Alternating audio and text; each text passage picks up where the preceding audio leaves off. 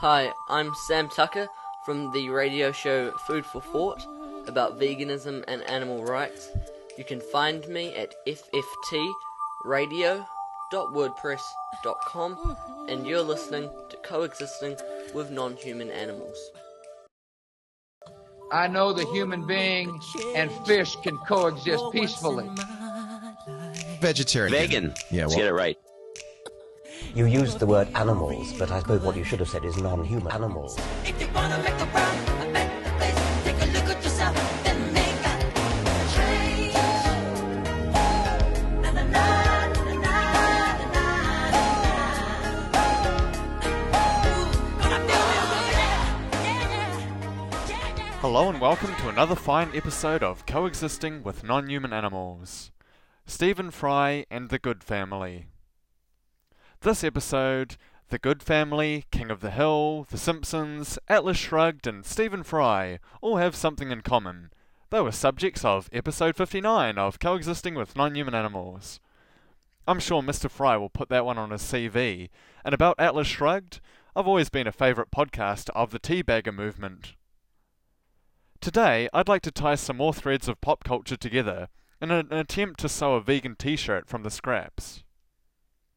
To finish off a story from last episode, and because my angry right-wing friends have short attention spans, I'll let Atlas shrug and go on strike right now. Hey, that ties in with Bill Maher's show, Real Time with Bill Maher. Atlas Shrugged, Ayn Rand. They wrote about the smart, hard-working, inventive, creative, and absolutely essential people of America going on strike. And look, Sarah Palin quit again. She's a true believer in objectivism. New rule, Sarah Palin has to finish something other than her pregnancies. After bouncing between 5 different colleges and not finishing her term as governor, this week Sarah Palin quit halfway through her bus tour, which you can read all about in her new book, It Takes a... f*** it. Atlas Shrugged was published in 1957, yet has some inklings of veganism within, promoted by those nutty sociologists. A world where those damn socialists with their highways and hospitals and education systems have run amok. Blame it all on sociologists and their soybeans. She said nothing when James Taggart announced to her that he was issuing an order to discontinue all dining cars on Taggart trains. "We can't afford it any longer," he explained. "We've always lost money on those goddamn diners. And when there's no food to get, when restaurants are closing because they can't grab hold of a pound of horse meat anywhere, how can railroads be expected to do it? Why in hell should we have to feed the passengers anyway? They're lucky if we give them transportation. They travel in cattle cars if necessary. Let them pack their own box lunches. What do we care? They've got no other trains to take." The telephone on her desk had become not a voice of business, but an alarm siren for the desperate appeals of disaster. "Miss Taggart, we have no copper wire." "Nails, Miss Taggart, plain nails." "Could you tell somebody to send us a keg of nails?" "Can you find any paint, Miss Taggart? Any sort of waterproof paint anywhere?" But $30 million of subsidy money from Washington had been plowed into Project Soybean, an enormous acreage in Louisiana where a harvest of soybeans was ripening, as advocated and organized by Emma Chalmers, for the purpose of reconditioning the dietary habits of the nation. Emma Chalmers, better known as Kip's Ma, was an old sociologist who had hung about Washington for years, as other women of her age and type hang about bar rooms. For some reason which nobody could define, the death of her son in the tunnel catastrophe had given her in Washington an aura of martyrdom, heightened by her recent conversion to Buddhism. The soybean is a much more sturdy, nutritious, and economical plant than all the extravagant foods which our wasteful, self-indulgent diet has conditioned us to expect, Kip's Ma had said over the radio. Her voice always sounded as if it were falling in drops, not of water, but of mayonnaise. Soybeans make an excellent substitute for bread, meat, cereals, and coffee, and if all of us were compelled to adopt soybeans as our staple diet, it would solve the national food crisis and make it possible to feed more people. The greatest food for the greatest number, that's my slogan. At a time of desperate public need, it's our duty to sacrifice our luxurious tastes and eat our way back to prosperity by adapting ourselves to the simple, wholesome foodstuff on which the peoples of the Orient have so nobly subsisted for centuries. There's a great deal that we could learn from the peoples of the Orient. Copper tubing, Miss Taggart. Could you get some copper tubing for us somewhere? The voices were pleading over her telephone. Rail spikes, Miss Taggart. Screwdrivers, Miss Taggart. Light bulbs, Miss Taggart. There's no electric light bulbs to be had anywhere within 200 miles of us. But $5 million was being spent by the Office of Morale Conditioning on the People's Opera Company, which traveled through the country giving free performances to people who, on one meal a day, could not afford the energy to walk to the opera house. $7 million had been granted to a psychologist in charge of a project to solve the world crisis by research into the nature of brother love. $10 million had been granted to the manufacturer of a new electronic cigarette lighter. But there were no cigarettes in the shops of the country. There were flashlights on the market, but no batteries. There were radios, but no tubes. There were cameras, but no film. The production of airplanes had been declared temporarily suspended. Air travel for private purposes had been forbidden and reserved exclusively for missions of public need. An industrialist traveling to save his factory was not considered as publicly needed and could not get aboard a plane. An official traveling to collect taxes was and could. People are stealing nuts and bolts out of rail plates, Miss Taggart. Stealing them at night, and our stock is running out. The division storehouse is bare. What are we to do, Miss Taggart? But a supercolor 4-foot screen television set was being erected for tourists in a People's Park in Washington. 4 feet? How? My computer screen's almost 2. And a super cyclotron for the study of cosmic rays was being erected at the State Science Institute, to be completed in 10 years. A matter of opinion whether wheat is essential to a nation's welfare. There are those of more progressive views who feel that the soybean is perhaps of far greater value. And then, by noon, she stood in the middle of her office, knowing that the freight cars intended for the wheat of Minnesota had been sent instead to carry the soybeans from the Louisiana swamps of Kip's Ma's project. By Wesley Mooch, demanded the immediate release of the freight cars held in the service of Kip's Ma. But by that time it was too late. Ma's freight cars were in California, where the soybeans had been sent to a progressive concern made up of sociologists preaching the cult of Oriental austerity, and of businessmen formerly in the numbers racket. In Minnesota, farmers were setting fire to their own farms. They were demolishing grain elevators in the homes of county officials. They were fighting along the track of the railroad, some to tear it up, some to defend it with their lives. And with no goal to reach save violence, they were dying in the streets of gutted towns and in the silent gullies of a roadless night. Yes, the soybean will be the death of us all. That's what happens when the vegans try and take over. We'll all end up naked, no clothes, no medicine if we don't set cats on fire and swing them by their flaming tails. It's vital medical research, you know. We'll all be out there trying to steal nuts and bolts from the railway tracks. And it's all because those vegan sociologists and their soybeans. Imagine if we could write a right-wing novel, all 3 pages of it, and get all those American dudes with the cardboard signs, "Obama is the socialist Nazi," on our side. They'd be great advocates for veganism. Can't you just imagine them all gently demanding action from the president through creatively spelled, non-violently held little signs? I'll get to work on the book right away. Now to step down off my high vegan horse equivalent. Let's dumb down the rest of the show, starting with this chap, Mr. Stephen Fry. In all seriousness, these clips are from Stephen Fry in America. It's hilarious viewing. The world's smartest man drives a US legal English taxicab through every American state, interviewing the locals. It really is Borat/LEG level material. I feel like they weren't in on the joke. He's so polite, all British and everything, and the rural folk drawl out some kind of message about their local activities, drinking gin, playing the banjo, and complimenting strangers on their pretty mouths. I'm quite sure they disagree with Mr. Fry politically, but just the patterns of their speech is amazingly different, with him saying, "Oh my word," and "Great heavens," and "Oscar Wilde described the majesty of," all the time, to which they reply, "Yep, she's pretty big, all right." I hero worship the man, not only because he seems to carry around 4 iPhones, seriously, that Apple pay him to talk about Apple gear, But the fact that he's visited my city of Invercargill, not a town, we're a city of 50,000, for another documentary series, Last Chance to See, about endangered species. Invercargill is New Zealand's most southerly town, and it's our jumping-off point from the mainland. At last, I'm to be allowed to get to grips with the kakapo.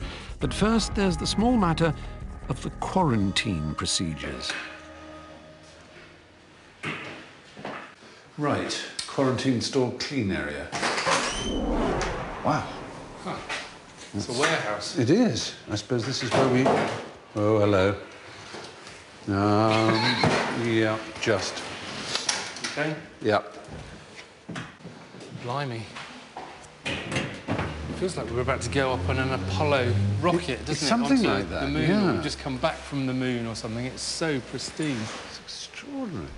Just standard entry to New Zealand protocol, Mr. Fry. Our airlocks are a little different at first. Got to keep that artificial gravity down here, you know.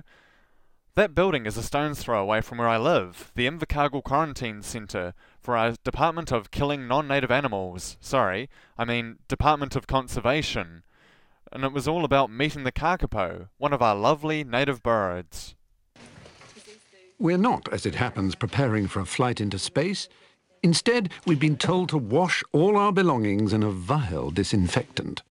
I feel like registering at a prison, you know, you're sort of carrying your stuff. You have to bend over with a torch poked up us next. The kakapo are now confined to 2 tiny islands in the south. But before we meet them, we need to get to grips with what makes them and New Zealand so extraordinary. New Zealand is the world capital of flightless birds. We have basically no native mammals in New Zealand, a country of insects and birds, really. The country has always been safe and gentle and soft.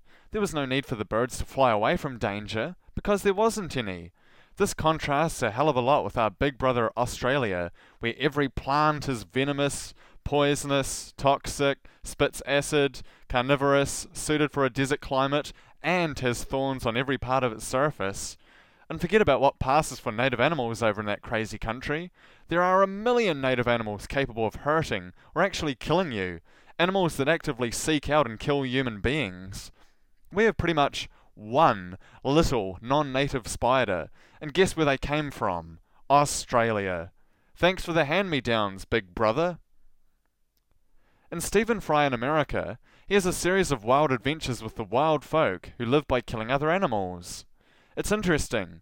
He wanted to go out hunting, but he didn't want to see a deer hurt or killed. So they're bedded right now, and we're going to jump them right out of their nice warm bed. You wouldn't mind if I said to you, shall we shoot the deer in the sense of with a camera rather than with a gun? We could do that. We can let them go. Because I'm a hypocrite. Catch and release. I do eat meat, but yeah. I'm afraid I don't think I could bear the sight of a deer being killed. It's pathetic. We can do that. I'd love to see someone speak eloquently with Stephen Fry about veganism, about respecting all other animals. Chickens, pigs, cows, sheep. In Alaska, he takes a sort of noble savage approach to respecting those who live off the land. Sometimes he over-romanticizes the traditional ways of killing other animals, though, as heard here. 8:20 in the evening. Yeah. And the sun is still out. And how long will it stay light for? Right now, it stays nice and bright until October. Good Lord. And it stays bright all through the night? Yeah. So it never sets? Yeah. If it's the winter, when of course there's no sun at all, do you ever go out? You don't? Yeah. You do? Yeah. We have to go out. Yeah. It doesn't matter if it's day or night. You know, we go caribou hunting in the winter, and sometimes it gets dark. And do you find your way by the stars, then? Yeah, stars or GPS. Modern technology. Ye old GPS. They probably order pizza on their iPhones too. We harvest at will. We work all night. It takes about 24 hours. Wow. By the time we're done with the whole whale. How do you hide the smell from the bears? Because they have an amazing sense of smell. Well, that's the thing. We can't. So they come to the area where we're butchering, and we give them a warning. Really? You give them a warning shot, and if you don't acknowledge it, we shoot them right there to protect the rest of the people. Yeah. That's how dangerous they are. They're supernatural beings. Just one blow, it can crush your skull. Oy. Just like how they do it with the SEALs. Yeah. One blow. That's all it takes. Yeah. So what do you do if you don't have a rifle? Well, you hightail and run. On the snow machine or literally with your legs? Well, on a snow machine and boat. Yeah. Sometimes we got chased before.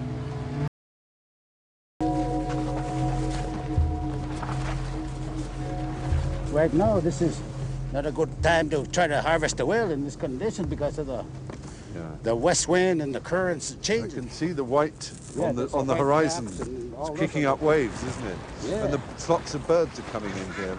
They call them eider ducks. Eider ducks? Yeah. Oh, famous for their feathers, making good quilts. Oh, yeah. Yeah, eider duck. They're real good eating, too. Are they? Yeah. Henry Kinyak is captain of one of Barrow's whaling boats that are allowed by international law to hunt the bowhead and beluga whales that cruise these Arctic seas. Inupiat people are entitled to hunt for whales, but no one else is in this area. Is that I right? think 10 communities that can wear. Right. Yeah. And how many are you allowed to capture in 1 year? In 1 year, they gave us 22 strikes. So it's not as if you are slaughtering huge pods of whales, No. are you? We're not. We don't call it slaughtering. We're feeding the community. Yes. You right. know, to me, I thought that my mom and my dad bred me for hunting. Yeah. When we're whaling, this is what we use. Oh my goodness! It's a whale gun. A whale gun? Is that? And it's so heavy. It weighs about 60 pounds. 60 pounds. There's a propellant charge that's Iditarod. What's a Iditarod anyway? Oh. Primer, like a Oh, I primer. see. And then from there, then you got the shell is about this big. Oh my goodness! What's the best part of a whale? What's the? Everything is. the You love it best. all. Yeah. There's different ways that you can eat it. You could eat it raw, frozen. Yeah. You could cook it. You could ferment it. Really? And yeah, the fermenting is mikiak. Yeah. That's what they call it. Mikiak. And you let it age for about a week. All my kids love it, and me, and the whole family. Surely we can move on from all that. Killing other animals seems so awful, so old-fashioned, huddled over fires for warmth, killing other natural animals who've evolved for millions of years to live there. It's almost like we are not meant to live there, right? Let's all be vegan and avoid all that blood, the fat, guts, being attacked by supernatural animals. Watching the Dog of Death episode of The Simpsons, I came across this clip. Good news, Mr. Danielson. We saved your gamecock, but I'm afraid he'll never fight again. That's what you think. He'll fight and he'll win. The same episode considered damn a swear word, but darn was okay. Evidently, in early 90s animated comedies, making roosters fight to the death was okay too. Perhaps we see a difference between making roosters fight and making dogs fight. The vast majority of us eat killed chickens each and every day, but we genuinely think it's wrong to kick a dog, much less seriously hurt or kill them. The Simpsons also has this amazing clip, featuring Mr. Burns, who seems to admit we steal honey from hard-working animals. This is from the Land of Chocolate episode, where he sells the nuclear plant to the Germans. That's right. Gather the nectar, my little drones, and make the honey. Honey for your children. Fools! Ready for that drink, sir? Just a second, Smithers. Let me introduce you to the gang. That's Buzz. That's Honey. And you see that queen over there? Her name is Smithers. That's very flattering, sir, but we should go. Several bees are stinging me. The bees are fighting back, huh? Almost like they don't like having their hard-earned honey taken away from them by force. Mr. Burns also teaches us about recycling, or so-called recycling, and greenwashing, pretending anything is good for the planet, in order to make money. Yes, thank you, everyone. But 10% of your applause should go to my little partner, Lisa Simpson. For if it were not for her infectious moralizing, we would not be here today to witness the unveiling of the Little Lisa Recycling Plant. Oh, ain't that cute? Makes little Debbie look like a pile of puke. Would you like to be the first to take a tour of the plant, Little Lisa? I'd love to, partner.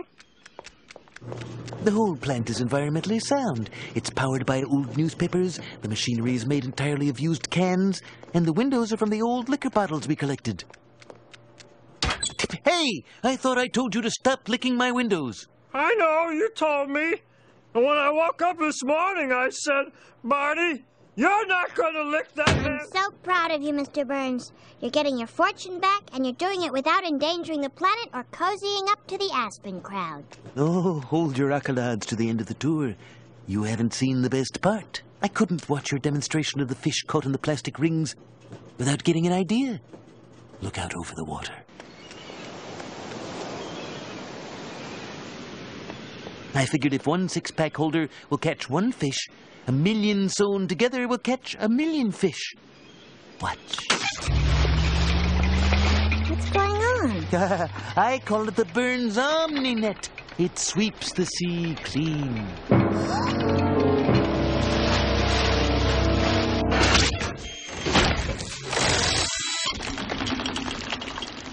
Oh, dear God. I call our product Little Lisa's Patented Animal Slurry. It's a high-protein feed for farm animals, insulation for low-income housing, a powerful explosive, and a top-notch engine coolant. And best of all, it's made from 100% recycled animals. I think I'm gonna be sick. Oh, a spoonful of slurry will cure what ails ya. Oh, you haven't changed at all. You're still evil, and when you're trying to be good, you're even more evil. I don't understand. Pigs need food, engines need coolant, dynamiters need dynamite. I'm supplying it to them at a tidy profit, and not a single sea creature was wasted. You inspired it all, Little Lisa.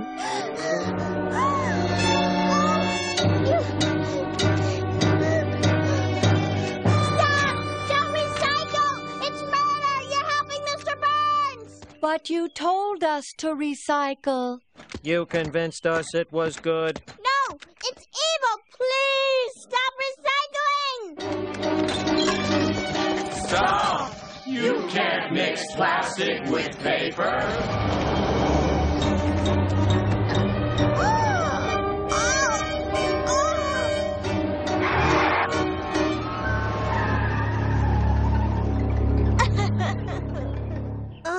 I can't get the smell of slurry out of my clothes. The fool to help that horrible old man.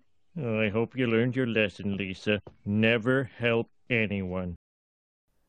I'd like this episode to be about other messages from cartoons, mainly The Good Family. It sounds like a dream came true, a mainstream cartoon, written and voiced by Mike Judge, creator of, well, King of the Hill, Office Space, Idiocracy, and it's all about a family of vegans. Wow, it sounded too good to be true. It is incredible, let's face it. The show is from 2009. It lasted 1 season, apparently ending with poor ratings. It's ahead of its time, you could say. It might have been hard to find an audience. The family are all hyper-liberal. They like cycling and organic gardening. They take showers outside, powered by rainwater. They have animal rights stickers all over their hybrid car. They're always concerned about the rainforest and what's going on elsewhere on the planet. They are vegan. It's also used as a bad thing, though, because we're not yet ready for fairly normal sort of cartoon characters who, oh yeah, just happen to all be vegan. They had to be over the top. Like, the father Gerald is whiny and pathetic, not to mention physically weak. He is near useless at anything. He doesn't live in the real world. They have a vegan dog, wow, Che. And as Wikipedia describes, the goods feed him vegan food which he hates. He craves meat, and often eats neighborhood animals and pets. As a consequence, missing flyers of neighborhood pets blanket street poles. Many scenes show Che being fed some green slop that resembles radioactive waste. They say, "Oh, but Che is a good dog. He doesn't want to hurt anyone, do you, boy? Here, Che, have your healthy, nutritious vegan food."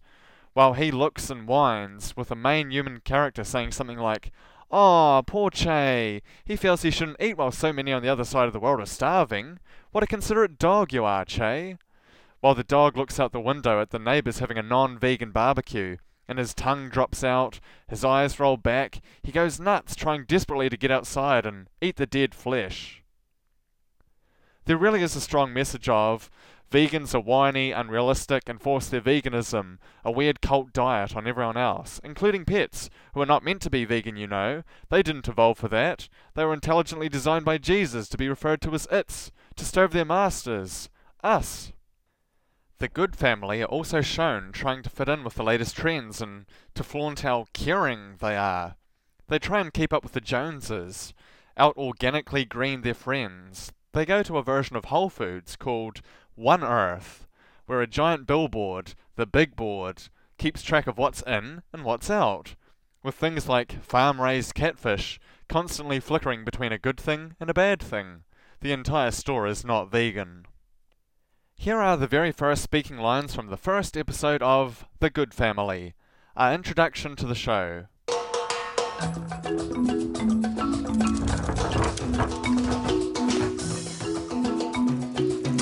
Look who's got elephant dung. They were just giving it away at the circus. The circus? They exploit animals and hairy ladies. But it is for an organic garden. Being good is so hard. And that's basically the theme of the show. They're over the top, they're whiny, they use words like exploitation, which is apparently radical, and it's very difficult, obviously, and apparently, to be vegan. They wanted to adopt a starving African child, out of the goodness of their hearts, of course. Let's hear how that turned out. It'll be 16 years since we welcomed you into our lives. We wanted to do our part to fight racism and inequality in the world, so we adopted an African baby. Turns out we forgot to check a box, and we got you from South Africa. But we showed that with a lot of love and a little guidance, the offspring of two criminal, racist Afrikaners could become a gentle, socially conscious young man. Yeah.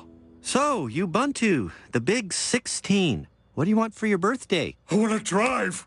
Another driver? WWAGD, what would Al Gore do? Now, Ubuntu, with greater emissions comes greater responsibility. I don't get to drive? Oh, man. How is this for a compromise? Ubuntu can get his license, but he can only drive in an emergency. Well, I guess, but only for emergencies. Sure, emergencies. Fine. Come on, tornado that doesn't hurt any people or animals. The joke is that the rest of the family are thin, obviously pathetic, while Ubuntu is a massive brute, picked for the American football team, who dreams of using heavy machinery, forklifts, etc., while still caring about the world. I guess it's a good thing. It shows that the biological good family are not pathetically weak because of veganism, but because that's their genes, while Ubuntu, who is a full member of the family and just as caring, turns out to be physically huge.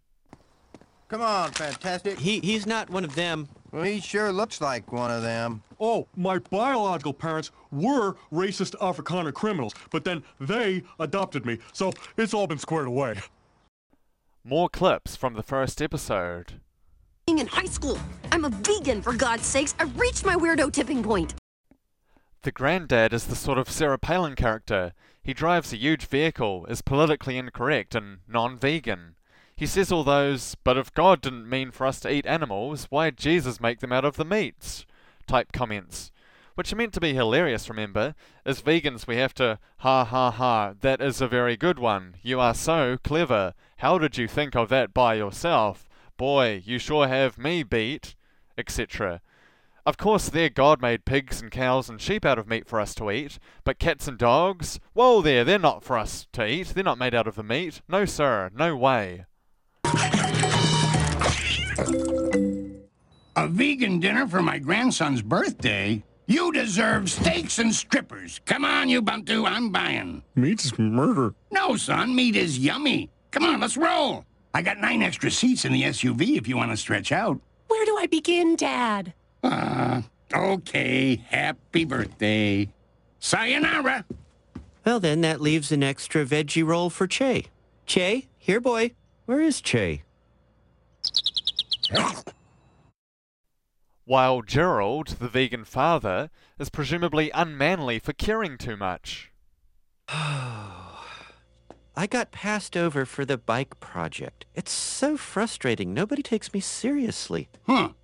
Maybe you should have put on your business leotard. Honey, just sit down and breathe deep. I know what will make you feel better. And for the cost of just 1 large frozen cappuccino a day with 3 shots of espresso and a croissant, you can support public broadcast radio. Pledge drive. Reusable bags are a big deal at the One Earth store. $46.57. Here's $150. Do you have reusable bags? No. Well, I mean, yes, of course. Just not with me now. Right. Do you want to buy one? It's for the Earth.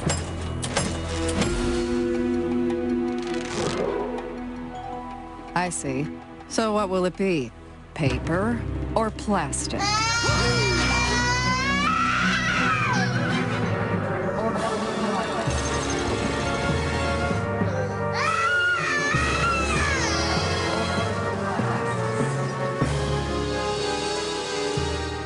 Nothing. Load me up. I know a lot of people are comfortable shopping with reusable bags, but I'm not. They're made in sweatshops. When Helen, the good family mother, is banned from One Earth, she has to go to Save Big, the Walmart, or Megalomart from King of the Hill, equivalent. It drives her nuts. You're gonna love Save Big's produce section. Everything's half the price, twice the size, and just as good. Yeah, everything's just as good. Let's get this over with. The vegan adult male is shown as useless while cleaning his little bicycle. Give it up, Good. This chamois will make that bike shine as bright as the rhinestones on Waylon Jennings' coffin. Ray, I could never justify using tanned animal hide in order to clean my bicycle. Oh, my goodness. Yep, being vegan's about being vain and shallow, and it costs 5 times as much, and it's impossible, and we're hypocrites, and it doesn't work, and it's really difficult. In this clip, with the idea of vegan stew being used as a joke. Fine, Helen. I'm going to convince them that cleaning up the highway is in everyone's best interest. How? Skinheads aren't exactly known for their ability to reason. I'm just going to have to use a carrot and a stick, as barbaric as that sounds. My vegan stew will soften them up, and then my firm but fair rhetoric will knock them down. This clip ends with a Hank Hill-esque noise, showing how Mike Judge voices both characters. Now, hold on. Have you guys learned nothing from the jar? Just by recycling for the past 7 years, we almost have enough for our eco-cruise. 6 days and 5 nights of being on the open seas harassing fishing boats. What's the point? Might as well eat meat and flush toilet. That's how well Sea Shepherd have become in pop culture. Those people who go out there and beat up / annoy hard-working people. I'd like to show a comparison and how violent groups have been portrayed in both King of the Hill and now The Good Family. I think it's very bad for vegans if they're all either whiny and pathetic, or drop-out thugs who beat hard-working people up. Duality is how we're thought of by the non-vegan majority. Here are an environmental group in King of the Hill first. Listen to the voice of the main character, Hank Hill. A car dealer had been ripping off Hank Hill, making him pay too much for cars, and a local no-good person gets angry at them as well for having SUVs. Ain't it the truth? Yes, it is. And I'm telling you right now, that Tom Hammond has got to be stopped. I know! I did a whole term paper on the damage people like Tom Hammond are doing to the world. Well, there is no way I'm letting Tom Hammond make this world a place that I don't want my son to live in. I want to join your fight. Well, all right. You can meet me at the car lot at 5 a.m. 5 a.m.? Okay.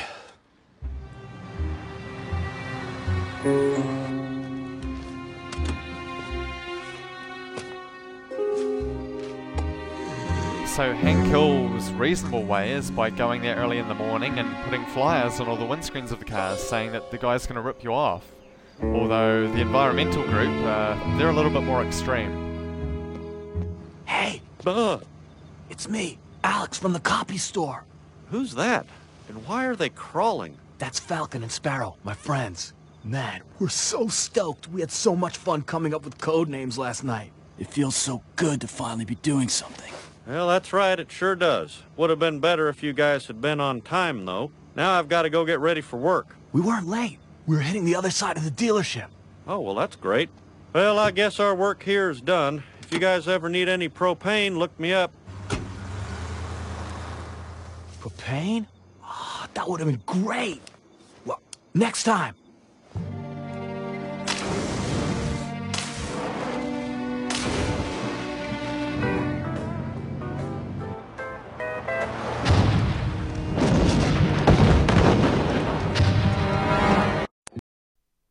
So environmental groups and vegans are violent and crazy and wacky and radical. And now, for the good family, pay attention to the main character Gerald's voice. Mike Judge, creator, does both Hank and Gerald. Here, an environmental group take a shine to Ubuntu. They praise him a lot while he helps them grow plants and do other things eventually.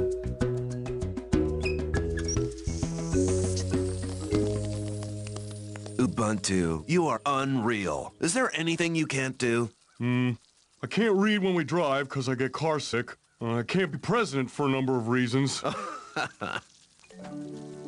Once in a great while, I see someone who's got what it takes to really make a difference in the world. I'm proud to have you in my troop. Will you read me a story? Son, we're gonna live one.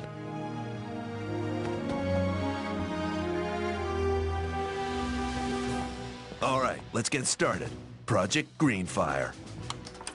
This is the Road Rager. It consumes more fuel and emits more toxins than any SUV on the road. This is their new dealership, right here in Greenville. We're gonna blow it up. Any questions?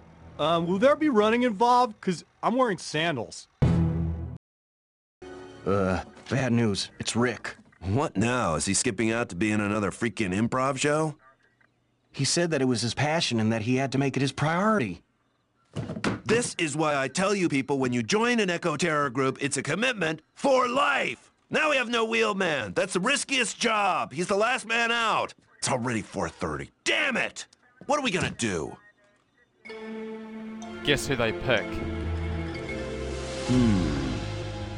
Here! Thank goodness you're all right. What are you doing with these people? Haven't we told you time and again not to be a terrorist? This isn't terrorism, Mom. It's for Nature Troop. Jeff, tell my parents about the project we're doing. Come on, Ubuntu. You're driving a truck full of C4 and chemical fertilizer into an SUV dealership. Do you see anything legal going on here? You lied to me, Jeff. If that's even your real name. Of course it's not my real name. Shh, listen. I'd know those sirens anywhere. It's some sort of legal authority. Ugh, fine, I'll do it myself. You don't want to do that, man. Whoa, whoa. Nobody needed to bring any black people. Calm down, dog. Don't shoot me. I'm not gonna shoot you, man. Look, I know from personal experience, violence don't solve nothing. Oh, thank God. Oh, in that case. Oh, hell, get him! That really hurt.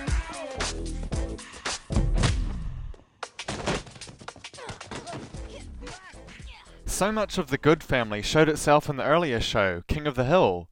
We can see the prototype characters back then. Whiny, pathetic, weak, unmasculine little nerds, with a few mentions of vegetarians throughout. The last aired episode of King of the Hill was about judging dead cows' bodies, although a couple seasons trickled out after that one. Here's a clip from the main last episode of King of the Hill. Come on now, Bobby may have different talents than you, but one thing you all share is your love of top-quality beef. I don't care about beef. I only care about winning. Dude, I'm a vegetarian. What? You guys are even weirder than Bobby let on. No wonder he wanted to quit the team. Perhaps it says something that we've moved on from vegetarians being well-known weirdo liberals in pop culture to having vegans known by the majority of people. It's progress. Certainly, it's why I get out of bed in the morning, so more people know about vegans, can make fun of us instead. The pilot episode of King of the Hill featured the Twig Boy, the little government worker, pale, pathetic, whiny, who tried to control the hard-working average Texan guy, Hank Hill. About disciplining Hank's son Bobby, the Twig Boy character got all upset at any kind of violence, as we can see here, as Hank lays down the law in return. Please, Mr. Hill, loud is not allowed. What the? Loud is not allowed? Now you listen to me, mister. I work for a living. And I mean real work, not writing down gobbledygook. I provide the people of this community with propane and propane accessories. Oh, when I think of all my hard-earned tax dollars going to pay a bunch of little twig boy bureaucrats like you, it just makes me want to... Oh, God, it just... Hi? Honey, bring me my BC headache powder and a glass of water. It's really interesting to see how far we've come, from whiny, pathetic people being normal, animal-eating, wearing, exploiting people who just whine a little in King of the Hill's first episode in January 1997, to vegetarians being mentioned more and more throughout the show, which ended in 2009, with the all-vegan Good Family, including the unwilling dog, starting around 2009 too, just before King of the Hill finished. It goes to show veganism is becoming mainstream, when a television show, no matter how relatively unknown, with apparently low ratings, could be pitched and make it to air for a season, starring a vegan family. Yes, we were also shown as being whiny, pretentious, not really caring, shallow about our actions, not living in the real world, preachy, I guess. We're getting out there. We've got our foot in the door, and while at first it really hurts having a door slammed against your foot, ow, ow, ow, eventually your foot becomes numb, or it breaks off, one or the other. In either sense, whether we keep our foot or not, the pain goes away eventually. Let's get out there and prove that vegans are strong, healthy, caring, and mainstream. Thank you for listening to Coexisting with Non-Human Animals. You can find the script for the show, as well as downloads for every episode of Coexisting with Non-Human Animals at coexistingwithnonhumananimals.co.nz. If you'd like to contact me, I'd really love to hear from you. Please send me an email to jaywon'tdart@gmail.com, jaywon'tdart@gmail.com. I'm also on Facebook and Twitter, Jordan Wyatt, W-Y-A-T-T. Thank you for listening. Away from the notion of animals as things and toward the moral personhood of animals. The choice is ours. If you're not vegan, go vegan. It's easy. It's better for you. It's certainly better for the planet. And most importantly, it's the morally right thing to do.